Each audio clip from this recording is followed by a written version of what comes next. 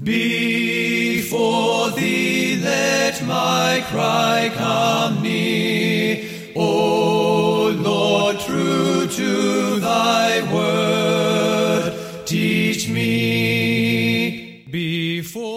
We are thankful that you are able to join us today as Pastor Mark Robinette preaches another sermon at Foundation Church here in Mount Sterling, Ohio.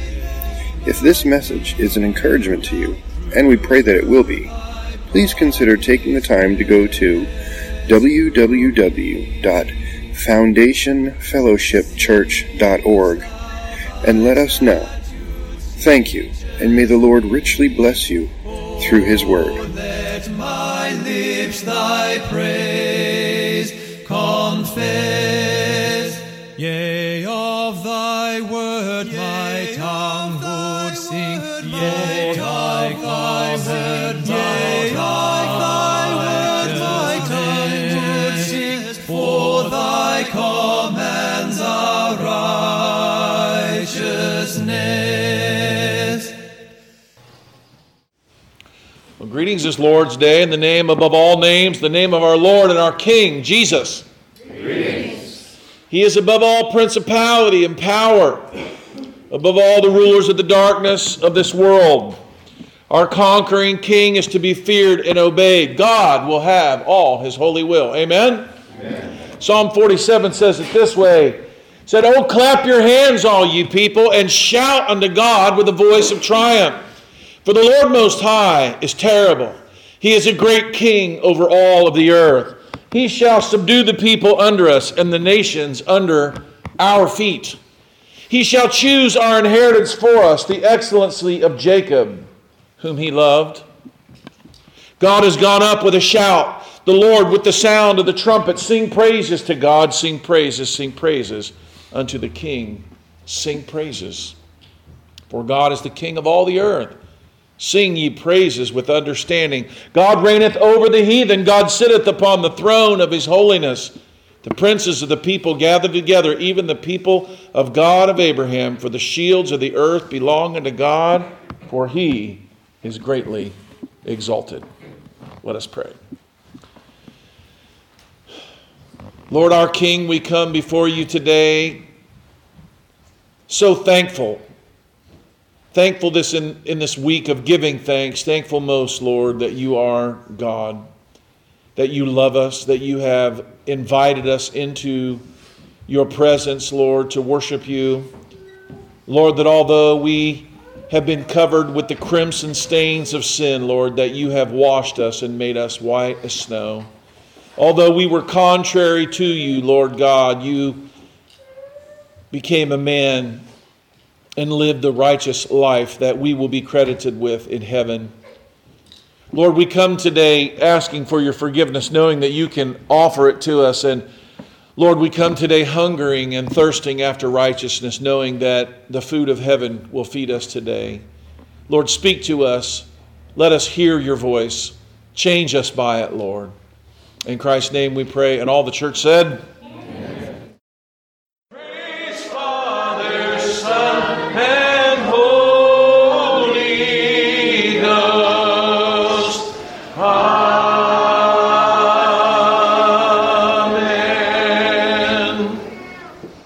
Remain standing for just a few more moments as I read for you my text today, or my sermon. God laughs, but men yoke. Psalm 2. I'm going to read the whole psalm. Why do the heathen rage, and the people imagine a vain thing? The kings of the earth set themselves, and the rulers take counsel together against the Lord and against His anointed, saying, Let us break their bands asunder and cast away their cords from us. He that sitteth in the heavens shall laugh. The Lord shall have them in derision. Then shall He speak to them in His wrath and vex them in His sore displeasure. Yet have I set my King upon my holy hill of Zion. I will declare the decree. The Lord hath said unto me, Thou art my son. This day have I begotten thee. Ask of me, and I shall give thee the heathen for thine inheritance, and the uttermost parts of the earth for thy possession. Thou shalt break them with the rod of iron, and thou shalt dash them in pieces like a potter's vessel. Be wise now, therefore, O ye kings. Be instructed, ye judges of the earth. Serve the Lord with fear and rejoice with trembling. Kiss the Son, lest he be angry, and you perish from the way, when his wrath is kindled but a little. Blessed are they that put their trust in him. Let us pray. Heavenly Father, we come before you now, praying that we indeed will hear from you. Lord, that your word would speak to us, Lord, that it would embolden us to do the works that you have given us to do, Lord, that it would give us the strength and the courage, Lord, to face our enemies, Lord, with brave hearts. We pray today, Lord God, that this indeed would lift us up, Lord, that we would walk as true soldiers in the army of the cross, conquering alongside with you as you conquer the world. In Christ's name we pray, and all the church said amen. Amen. You may be seated.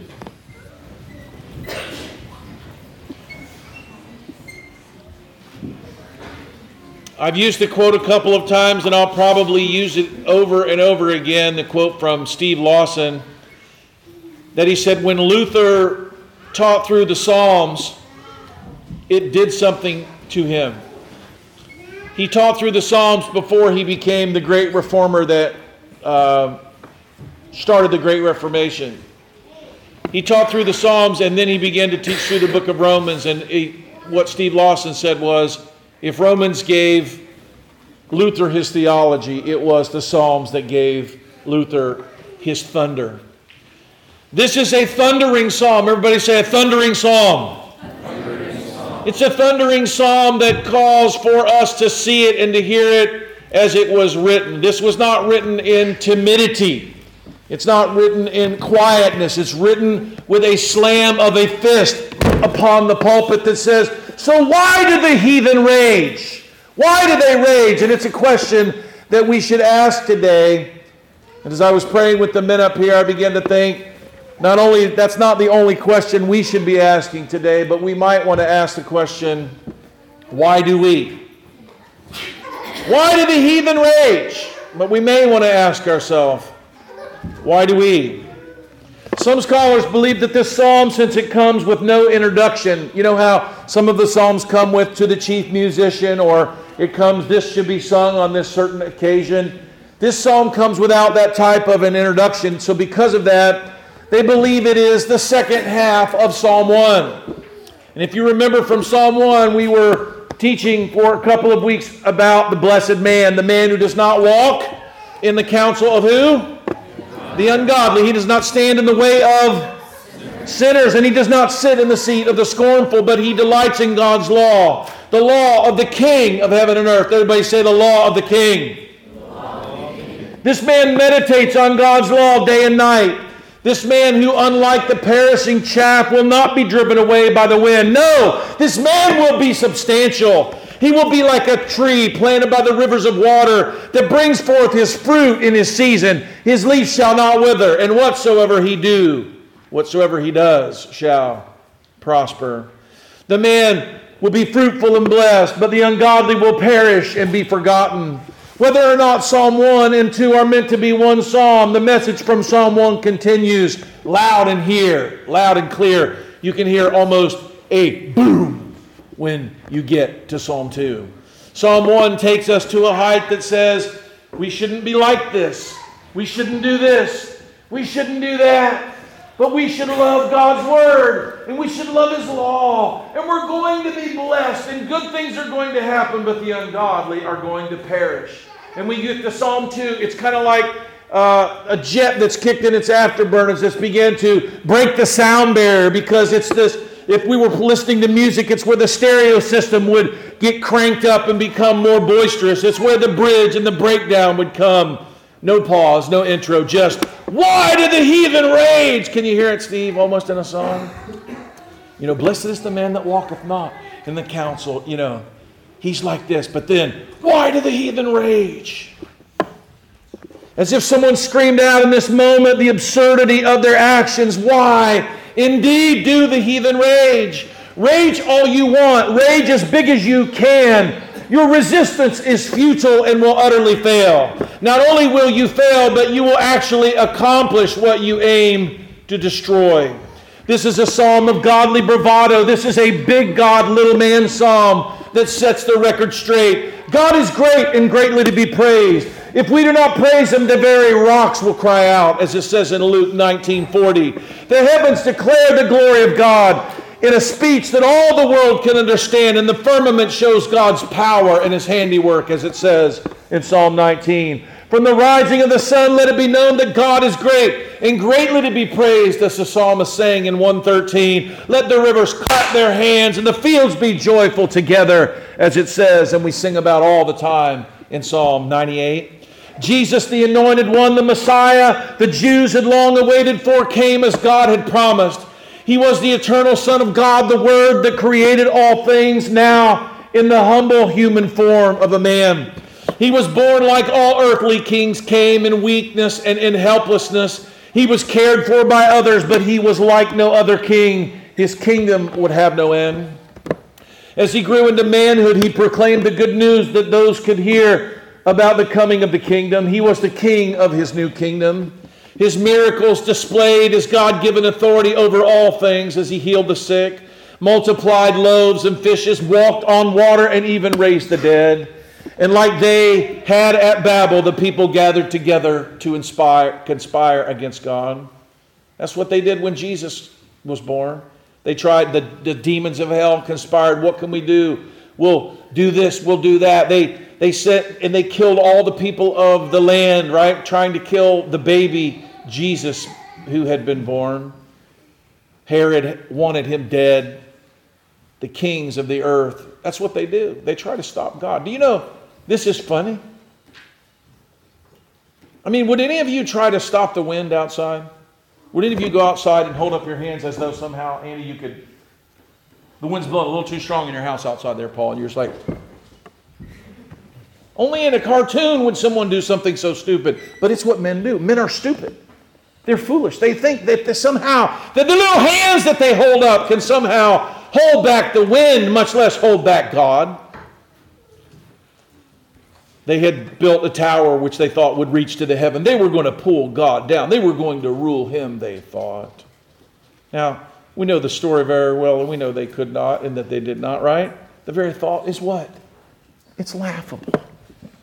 Really? They're going, Derek, when I read the story, I think, how stupid are these people? We're going to build a tower, and we're going to reach up, and we're going to grab God and throw him down. Really? Got to be the dumbest story ever.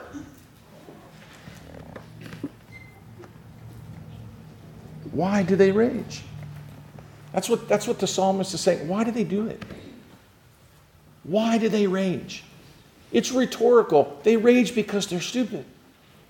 They rage because they're prideful. They rage because they believe that somehow what they're going to do is going to stop what God is going to do, but they cannot. Amen? And you know what's funny? We know it. And we laugh at them. But we do it ourselves. Now, we're not trying to stop the anointed one, but what we do is we rage against the rules of our king in his kingdom. We don't like them. We don't like them when they cramp our style, when they affect us, when they, alter the plans we have for our own lives. We don't like them, and so we're not the heathen, but we act like them. There is imagery here in Hebrew from the original language in Psalm 2 of this scene from Genesis 11, Nimrod's city. They gather together, they plot to overthrow God. They exert themselves greatly in this work, showing all their power and might. Oh, they are very impressed. Men are very impressed at themselves. I've never seen an aircraft carrier, but I bet you if I did, I bet you would have impressed me. Right? The men who first saw the first atomic bomb go off and watched it in the distance as a mushroom cloud exploded and incinerated miles of whatever was beneath it. I'm sure that was very impressive. I'm sure their tower was maybe like one of the great pyramids, or maybe one of the ziggurats of the ancient world that still stand today.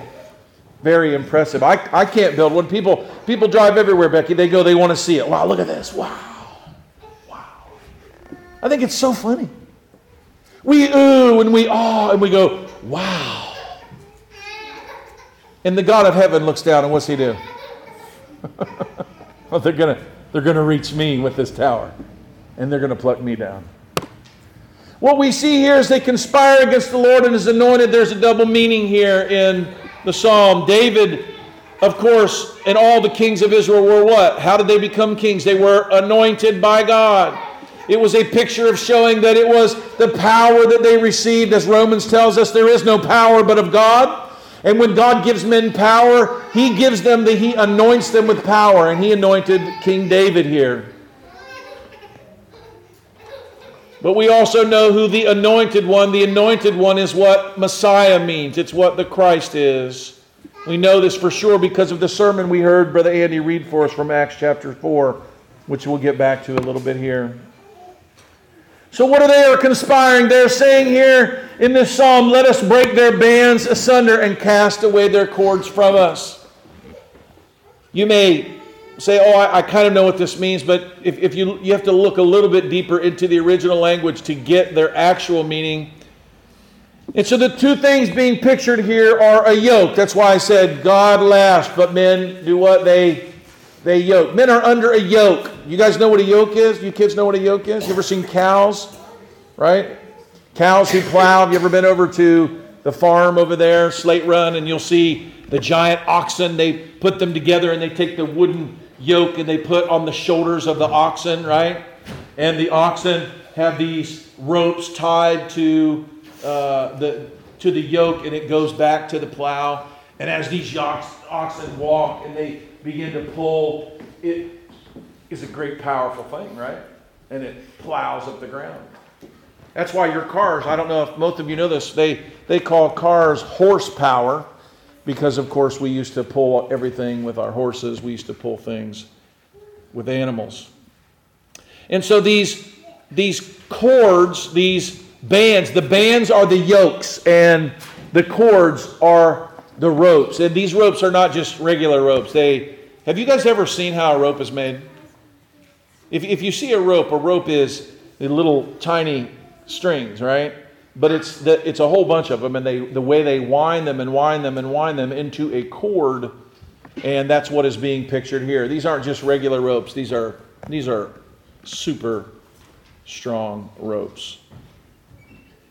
This ancient imagery was used by kings in conquering armies. If you've ever been to one of the great museums that we have in our country or in other countries, you will see pictures of this in artwork, but you may not know what you're looking at. You'll see a group of men, you'll see soldiers, and they got their spears and their swords, and you'll see these other guys. Have you guys ever seen a picture of this? And these other guys will have their hands tied behind their back, and they'll be walking, and they'll be bent over like this, and you'll see a yoke for oxen, and they make all the people walk under it. Can you picture the imagery here, guys? What are they saying? They're saying, we have just dominated you, we've just controlled you, we've just conquered you, and now you're under our yoke. Now you're my plowboy. Now you're under my dominion. You can see this. This ancient practice was in practice in this time. It was practiced by the Romans. There are several great masterpieces that have this in it, and it's known as passing under the yoke. This imagery is used a great deal. It was done so that people would know who ruled over them. Here in the psalm, the heathen are conspiring to say, we are not under your rules. This is what people hate. People hate God's law. It's taken me a long time to really understand and to grasp this whole thing. I always thought when they were saying they don't want to be under God's law, I thought it was that they were basically, saying that there is no God. But I think everybody knows there's a God. That's the absurdity of the human condition. Man knows there's a God. What he doesn't want to do is he doesn't want for that to mean anything for him. He wants to cast off any responsibility to God that knowing God exists demands. Amen? And not only do they do it, but we do it too. And I found this guy, his name is F.W. MacDonald. He was a Wesleyan cleric who lived in Yorkshire, England.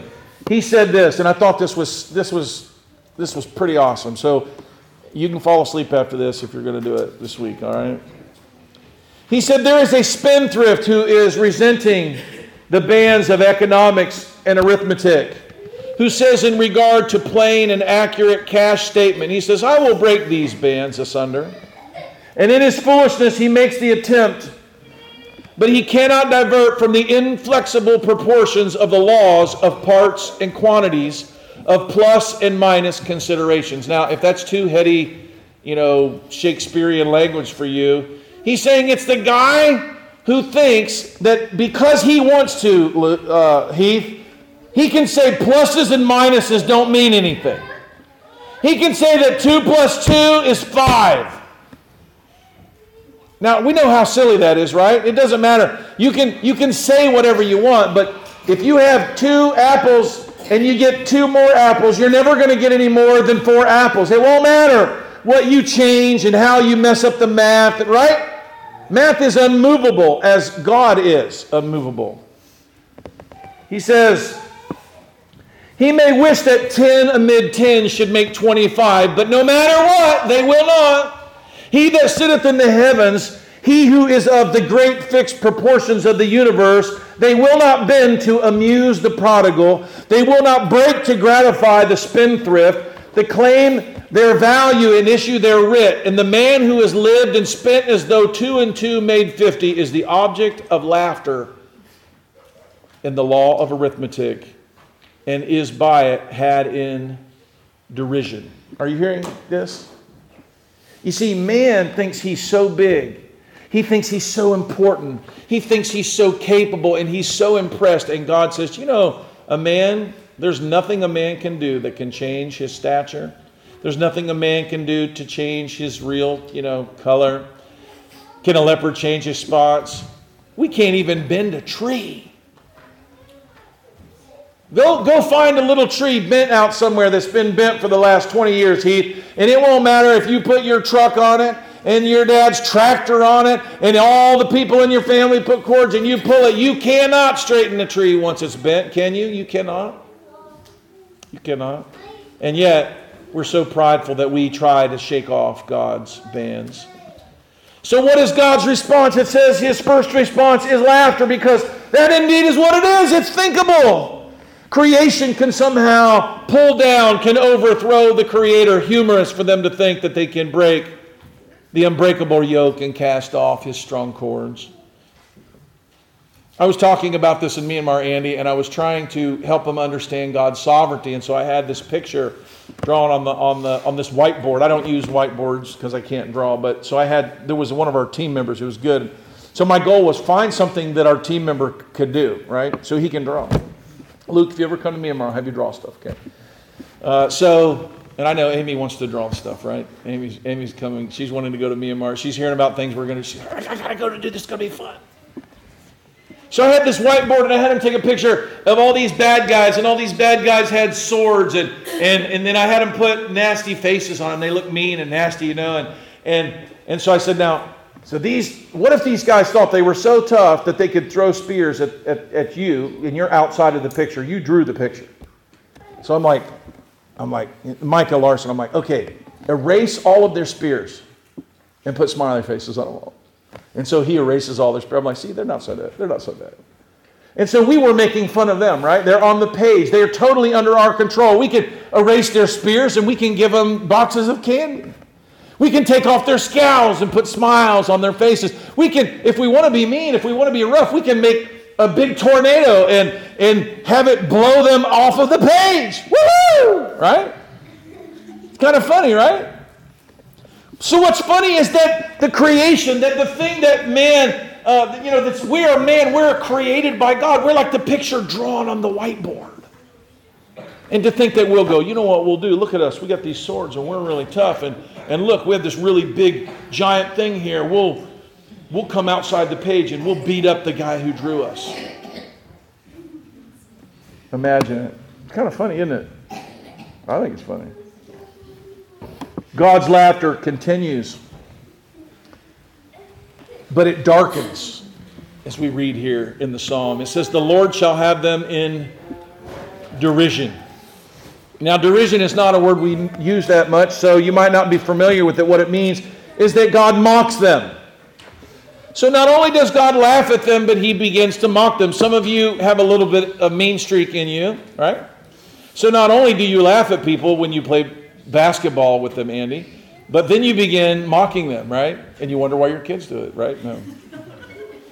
How many people do trash talking on the basketball court or at the ping pong court, right? You're like, yeah, not only you're no good, but I'll just go ahead and play behind my back, right? Would you like me to put a blindfold on? Would that make things, Rush Limbaugh jokes around. He says, with half his brain tied behind his back just to make it fair, right? There's something about mockery that's really, really irritating, but God does this. God not only laughs at men, but he mocks them. And Elijah does this. The best example I could find of mockery in the Bible is from 1 Kings 18. And I won't go into this too much, but the very place where he does it, you can go visit it. You can go visit where Elijah and the prophets of Baal, they know where this happened. Isn't this amazing? Do you guys know I'm going to go there? Some really nice people made it possible for me to go.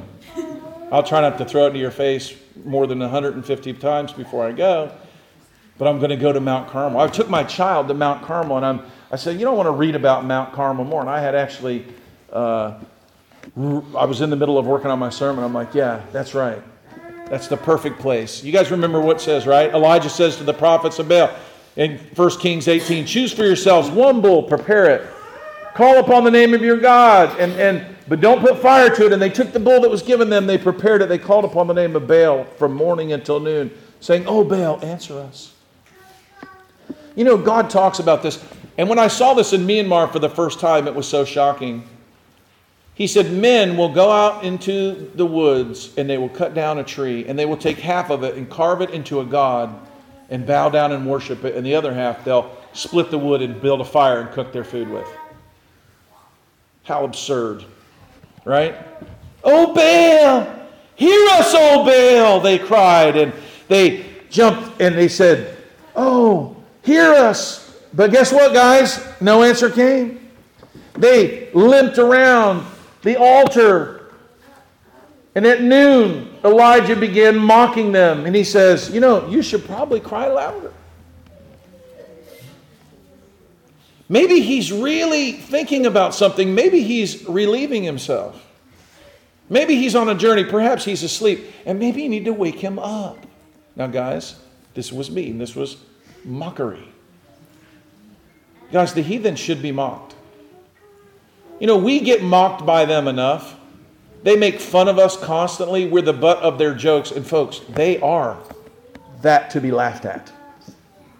They think there's something. That's what this psalm is about. This psalm is about they think there's something, but God not only laughs at them, but he mocks them. I think God was mocking the state of California. That's what I think's happening. They have made it to where no one can have a toilet that flushes more than 1 gallon. They've made rules and regulations so much so that people are wanting to move out of the state because they're so completely insane. Right? They're wanting to control emissions, and then God burns millions and millions and millions of acres of their forest. Now, what do you think? Do you think the SUV puts out more emissions than 20 million? I mean, the fire that happened 2 weeks ago was 100,000 acres. How many SUVs do you think it would take to make up for 100,000 burnt acres of emissions? You may not see the folly of the mockery that's going on. God has a city in California they've named Paradise, and he has it burned, and it's gone. And you might go, well, I don't know if that's God. I think so. I really do. It's like when they bragged the Titanic, it's so big that even God can't sink it. That's what was said of the Titanic before it what? People should be very careful about what they say about God, because God will have the last laugh. You see, God laughs at first and then He mocks, but then His laughter turns fearful. The fear of the Lord is the beginning of knowledge, and all men should fear God. Verse 5, then He shall speak to them in His wrath and vex them in His sore displeasure. God goes from laughing to mocking to judgment. And you know, the thing that came to my mind is I was kind of glad. Like when I think about evil and ungodly men, I kind of think they're going to get what's coming to them. And there's something in me that kind of goes, I can't wait till that day comes, because I'm tired and I'm sick of hearing them making fun of Christians, making fun of Jesus, making fun of our holy faith and saying it's this. And I go, I can't wait till they get theirs. But then I remember the Scripture, because the Scripture says that judgment begins, but it doesn't begin with the heathen. Who does it begin with? It begins with us. Be careful for how excited you get about the judgment of other people, because before they ever get judged, judgment must come to our house. And how do we rage against God and His rules and His laws? How do we read the Word of God and decide that we're going to find a way around it, or find that it's okay, it's not that bad? How do we lie? How do we steal? How do we not honor our parents? How do we not love our God with all of our heart, soul, and mind? How do we dishonor the Lord by doing what we want to do on the Sabbath rather than obeying God? And it's all fun and games when it's laughter and bravado against them, but when it's us, we realize that we're guilty as they are. Matthew 11, we read how Jesus taught the 12, and He said this, and I thought this was so beautiful in light of the meaning of this psalm. He was praying for the 12. He had been training them, and they were about to go out, and he's praying for them. He says, I thank Thee, O Father, Lord of heaven. This is in Matthew 11:25. I thank Thee, O Father, Lord of heaven and earth, because Thou hast hid these things from the wise and prudent, and hast revealed them unto babes. Even so, Father, for it seemed good in Thy sight. All things are delivered unto my Father, and no man knoweth the Son but the Father, neither knoweth any man the Father, save the Son, and whomsoever the Son will reveal Him. And in the light of Jesus saying that He had the power of heaven, here's what He says. And I never would have put these two things together until I had preached this sermon. But Stevie says this. He says, come unto me, all ye that labor and are heavy laden, and I will give you rest. Take my yoke upon you and learn of me, for I am meek and lowly in heart, and you shall find rest unto your souls. For my yoke is easy, and my burden is light. You see, folks, we are made to be under the yoke of God. Amen? We were made for His cords to be fastened to us, to do His work. The Bible says that we are created in Christ Jesus, that we've been saved for what? To do the works which He has what? Ordained that we should do. Take my yoke upon you, for my yoke's easy and my burden is light. When we take the yoke of sin, when we do wrong, when we cast off or try to cast off His cords and break His yoke by breaking God's law, by sinning, by willfully doing what is wrong, when we do this, we're putting on the yoke of sin. Men had been under the tyrannous yoke of sin for 4,000 years since the fall of Adam in the garden. The onerous taskmaster was a lie and a cheat and a spendthrift and a miser. The yoke was burdensome to the point of utter despair and misery as the world came from under the reign of sin, where the rich and the strong live in luxury and the rest of the world hovered on the brink of starvation and death. You see, that's what the yoke of sin does. That's where it leads. They were marred enough by sin to see themselves as free men, though.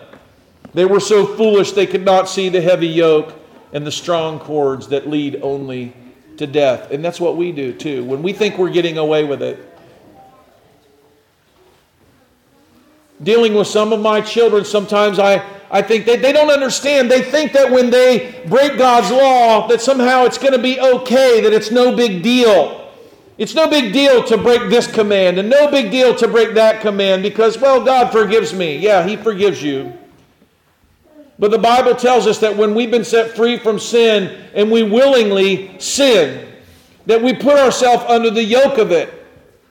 And everybody sins, but when sin is finished with us, it leads to death. Elizabeth, that's what the devil wants to do to you. He wants to yoke you in the sin of rebellion against your parents. That's what he wants. Why? Because it'll be the death of our relationship and of the beauty and the happiness in our home. That's what he wants. He wants that for you. He wants that for you, Rebecca. And when your mom and dad try to say, no, put on Christ's yoke. Obey Him. His yoke's easy. His burden is light. There's something in the human spirit, boys, that says, I don't want to do that. I want to do what I want to do. And the reason that your mom and your dad bring you to the Word of God over and over, children, the reason why we do it is because we don't want you under the yoke of sin and death. We want you under the yoke that is easy and the burden that is light. Amen? Jesus was here to lead them out of the slavery of sin like Moses had done. He brought them out from Egypt, but they were so accustomed to slavery that they feared they would lose their freedom instead of gain it. Come unto me, all you that labor and are heavy laden, and I will give you rest. Take my yoke upon you, learn of me, for I am meek and lowly in heart, and you shall find rest to your souls. My yoke is easy. Everybody say, His yoke's easy. His burden is light. If you've been sinning, if you've not been obeying God, if you've been breaking God's commands, you are wearing the yoke of sin. Cast it off. Amen? Christ has given you the power to cast it off. The devil comes to me, he tempts me, and he says, oh, put this on. This will be great. I remember this week, Heath, the devil come to me and tempting me, and you know what I said? Come on, shut up. Who do you think I am? How stupid do you think I am? I'm not wearing your yoke. I'm not wearing your cords. I'm wearing the yoke that Christ put on me, the yoke that's easy, and the burden is light. Sometimes I think too timidly we just roll with it and we're just dominated by our own pleasure and our own desire to do what is wrong and what is sinful, that is against God's law. As if somehow it's going to be a good thing. In His final days here on earth, Jesus made this even more clear in Matthew chapter 21. Like Joshua led the people after the death of Moses, Jesus came from the Jordan, through Jericho, up the long road, up to the Mount of Olives, a picture of conquest much more complete than Israel's failed attempt. You see, they would not cast out the Canaanites. But this campaign of Jesus was not going to fail. He was God's anointed for this task, and He would conquer. Down He came from the Mount of Olives, up Mount Zion toward Jerusalem, through the Golden Gate. That's what they call it, the King Gate, the Messiah Gate, the Golden Gate, into Jerusalem, to the temple. You know, there's also another name for this gate. It's called the Beautiful Gate. They've got it closed up, you know. But I'm going to go there. Because you see, no king. The Muslims covered it up. They're like, we're afraid someone else will ride through that and they'll claim to be king. So when they took Jerusalem, they filled it in with stone. People say, the Jews who still believe the Messiah is coming, they're like, if He made it all the way there, He's not going to let a few stones stand in His way. He'll open the gate Himself.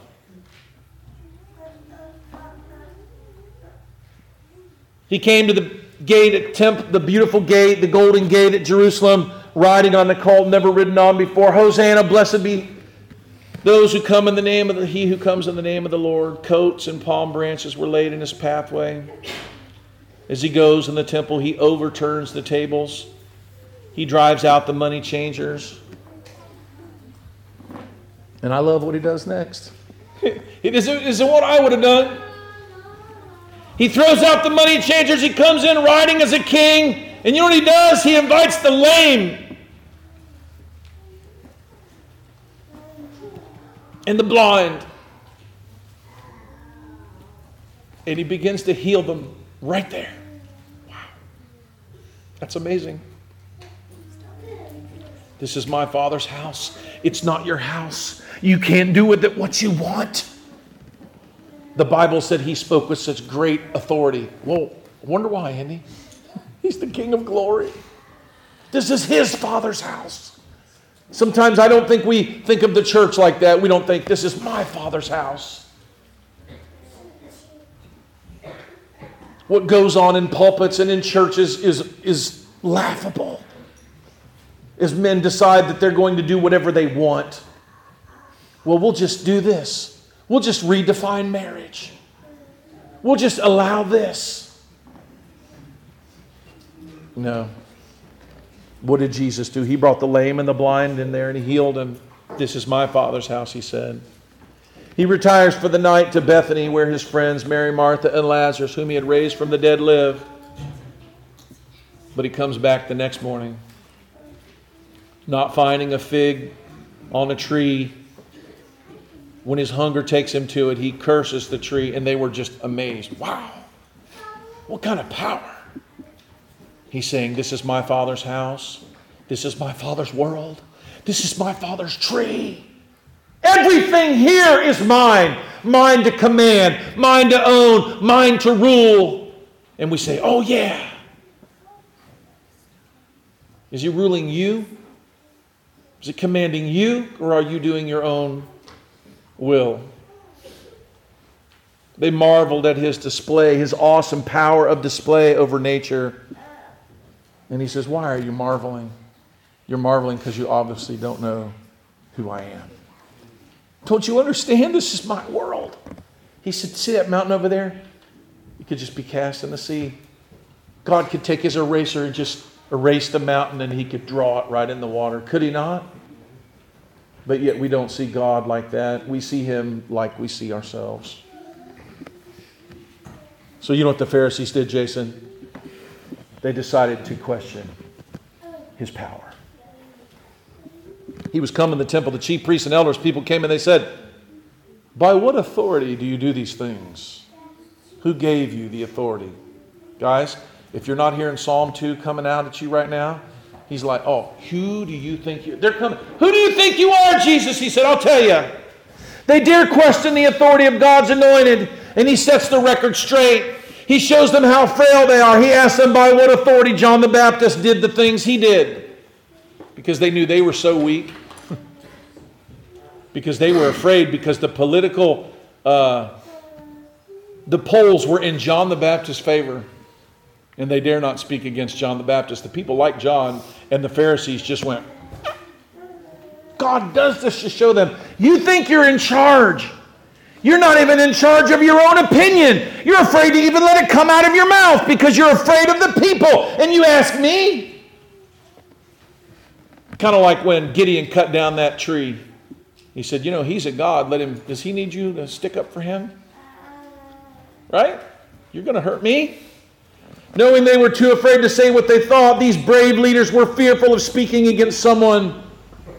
The public, like Jesus, was forcing them to see their own weakness and cowardice. He offered them two parables about themselves. How they owned nothing, they were only stewards of the king who wielded real power and authority. Matthew 21, he continues, when the husbandmen saw the son, they said among themselves, this is the heir, come, let us kill him. And let us seize his inheritance. And they caught him, and they cast him out of the vineyard, and they slew him. And when the Lord therefore of the vineyard cometh, what will he do to them? He's giving them this parable, and they're going, oh, wait a minute, right? They said, well, he will miserably destroy these wicked men, and he will let out his vineyard to other husbandmen, which shall render fruits for their season. Oh, Jesus, oh, this is excellent. That's exactly what he would do. He said, did you never read the scriptures? The stone which the builders rejected, the same is become the head of the corner. This is the Lord's doing. This is marvelous in our eyes. Therefore they said, the kingdom of God shall be taken from you and given to a nation bringing forth fruit. And what he said here got my mind really whirling. It says, and whosoever shall fall on this stone shall be broken.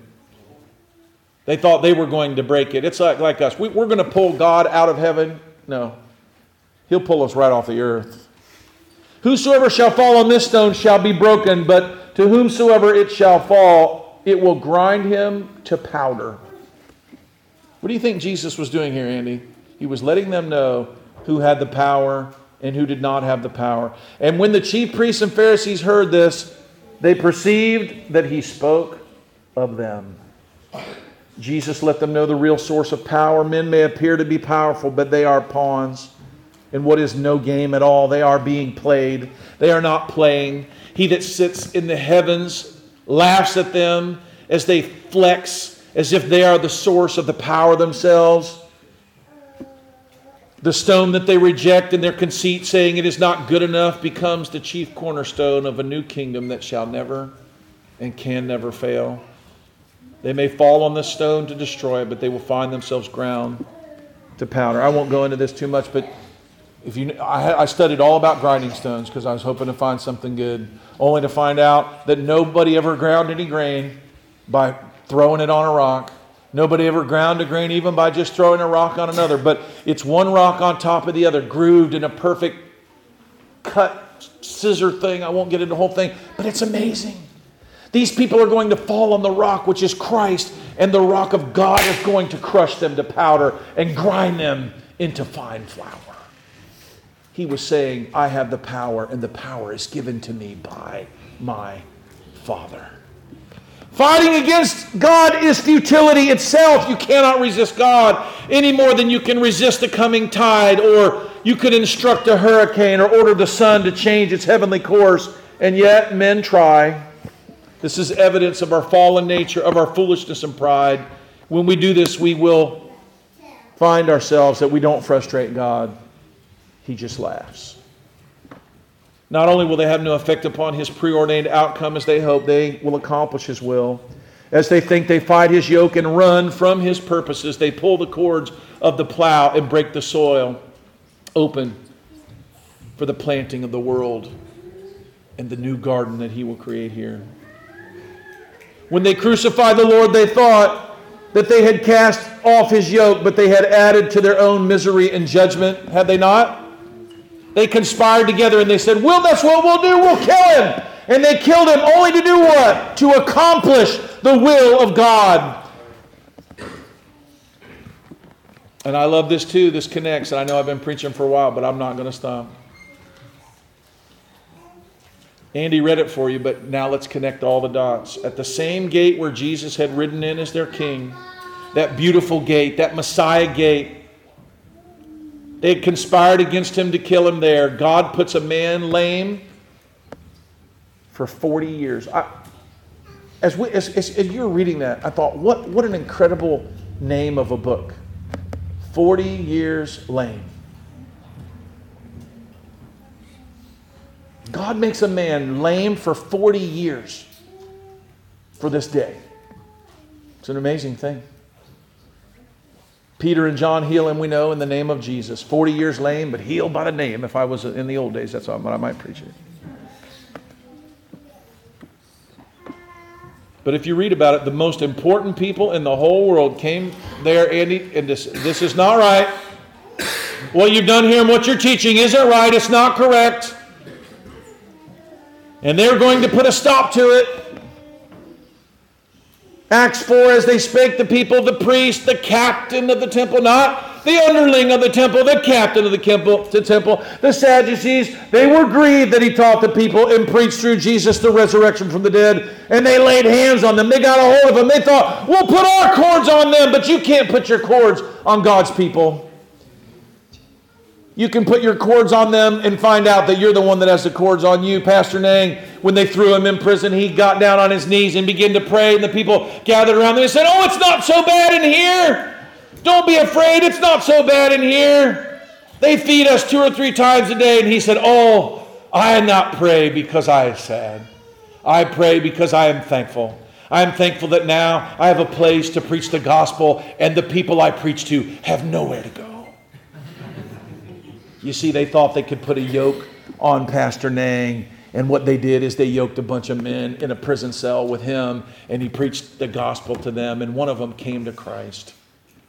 Thanks be to God. You cannot imprison a man of God. He finds that if God wants to, he can shake the prison doors and walls and break them open, and an angel could come and break the bands and he can walk out. Or he could say, I, Paul, the prisoner of the Lord, I'm sitting in here and God won't let me out. And the day is coming when they're going to even cut my head off. But Lord, it won't be them that does it. It'll be you. Lord, you've locked me up in here and all you've given me is a pencil. All you've given me is a little bit of parchment. So I'm going to take that pencil and parchment and I'm going to do for you all I can do. All I can serve you is with this little hand here, Lord. So he writes Galatians. And he writes the prison epistles. He writes Ephesians. You see, they think they're binding him up. And what are they doing? They're setting him up. It's what the devil is ignorant of and what the world is ignorant of and what you and I should not be ignorant of. They can't lock us up. They can't stop us. That young man, John Chow, who went to that island off the coast of Myanmar, they shot him through with arrows this week. They killed him. They hung him. They got him by his neck. They drug him around. They buried him in the sand. They danced over his body. We'll live to hear that Christ came to that island.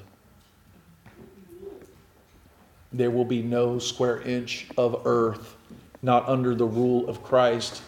And the barbarians on that island are no different than the barbarians that live in our hearts that need to be conquered by God. Amen? Amen.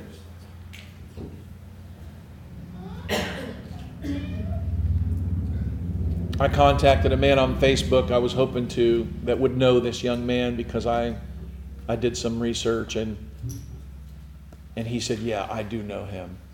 He said, in fact, he invited me to go to that island with him. He said he loved God. He said he died doing what he wanted to do most. He loved those people. It was his life's goal to go there and to bring them Christ. And yeah, they killed his body. So what? Because in heaven one day, his blood will speak out. Those people will say, you came for me. Some of them will come to know Christ. They laid their hands on them, they put hold of them. Howbeit many of them which heard the word believed. They locked them up. But many heard, believed. Not just a little bit, Jason. 5,000. You see, God determines the size of our revivals. It came to pass on the morrow that the rulers, everybody said the rulers, the elders, the scribes, the high priest, his father-in-law, all their relatives. You know who was here? The man that Peter cut his ear off. It doesn't say it, but it says all the relatives were here. And we know this man was a relative. Here he is with his ear restored on the side of his head by Jesus. And he's here. Malchus is here. And when they set them in their midst, they asked, by what power?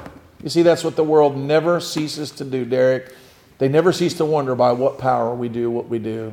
And we should never cease to forget. It isn't by our might. It isn't by our power. It's not by our determination. It's not by our compassion. It's not by our hard work. But it is by the power of God. Peter, filled with the Holy Ghost, said, you people of Israel, you elders and rulers, if we this day be examined of the good deed done to the impotent man, the lame man, by what means he was made whole, be it known unto all of you and to all the people of Israel that by the name of Jesus Christ of Nazareth, whom you crucified, whom God raised from the dead, even by him doth this man stand before you whole. He is the stone which the builders said was no good. God made it the head of the corner. You see, the world would look at you and say, you're not capable. You can't do it. You don't have the degree. You don't have the education. You don't have the strength. You don't have the influence. And God says, oh, really? The rock they said was no good. The one they threw out wasn't good enough even to be a cornerstone. He said, oh, that's going to be the one that's going to be the cornerstone. Neither is there salvation in any other, for there is none other name under heaven given among men whereby we must be saved. And being let go, they went their way. I love it. They let them go. They went their way. God was saying, you think you've got them. You think you've got them roped. You think you can stop them. You can't even shut their mouths. And when they heard it, they lifted up their voice and they prayed Psalm 2. That's what we ought to do.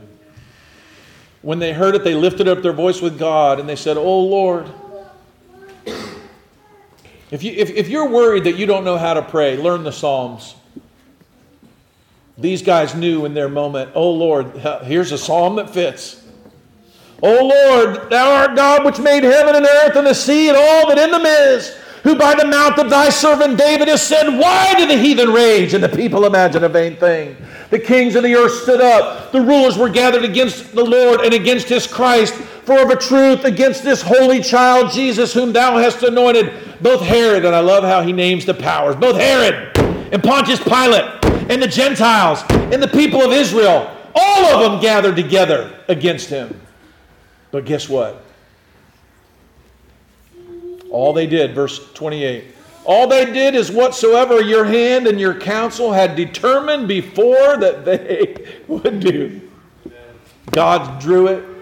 He erased it. He changed it. He showed them what was up. And now, Lord, behold their threatenings. He's mocking them. Lord, look at them. They're threatening us.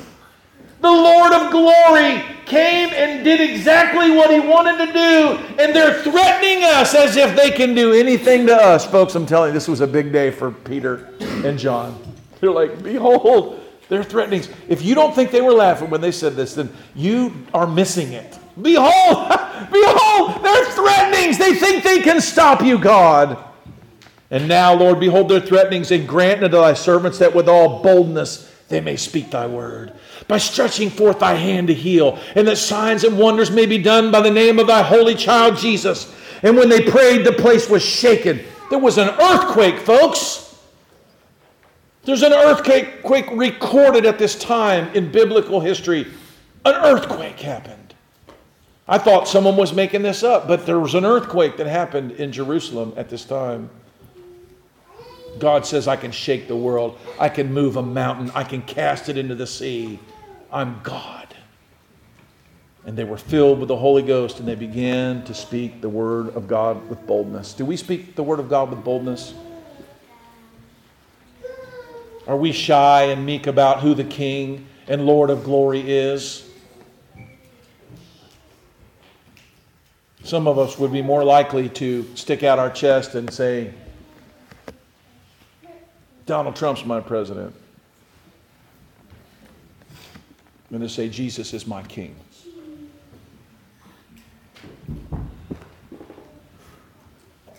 So why did the heathen rage?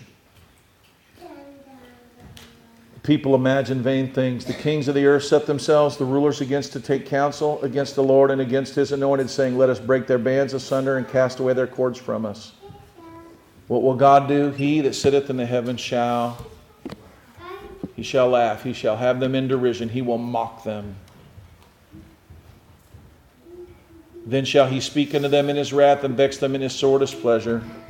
And we will end with verse 6 here. What does David say he will do? He says, God's going to laugh at them. God's going to punish them. But what am I going to do? He says, I have set my king upon my holy hill of Zion, and I will declare the decree. The Lord has said to me, thou art my son, this day have I begotten thee. Ask of me, and I shall give thee the heathen for thine inheritance, and the uttermost parts of the earth for thy possession. They think they're going to break your bands, but verse 9 says, you're going to break them with the rod of iron.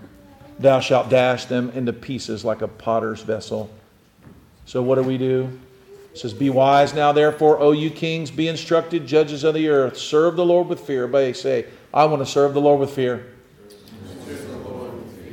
And rejoice with trembling. Kiss the Son. Kiss the Son, lest he be angry and you perish from the way when his wrath is kindled but a little.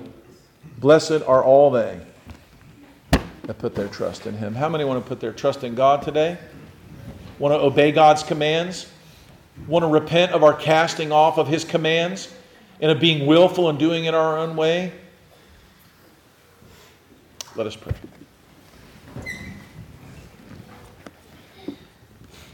Lord, may we hear the thunder of Psalm 2 echoing within our hearts today. May we hear the great bravado and the great swagger of the King of Heaven, who laughs at His enemies, who mocks them, and who will crush them into powder. Lord, I pray today, Lord, that we would not walk as they walk, that we would not live as they live, that we would not tremble before them, but we would tremble before You and You alone. May we be people who fear no men, but we do fear You, Lord. May we be people who will not be put under the yoke of sin, but we will be put under Your yoke, for Your yoke is easy and Your burden is light, and we will find rest to our souls. In Christ's name we pray. And all the church said, Amen.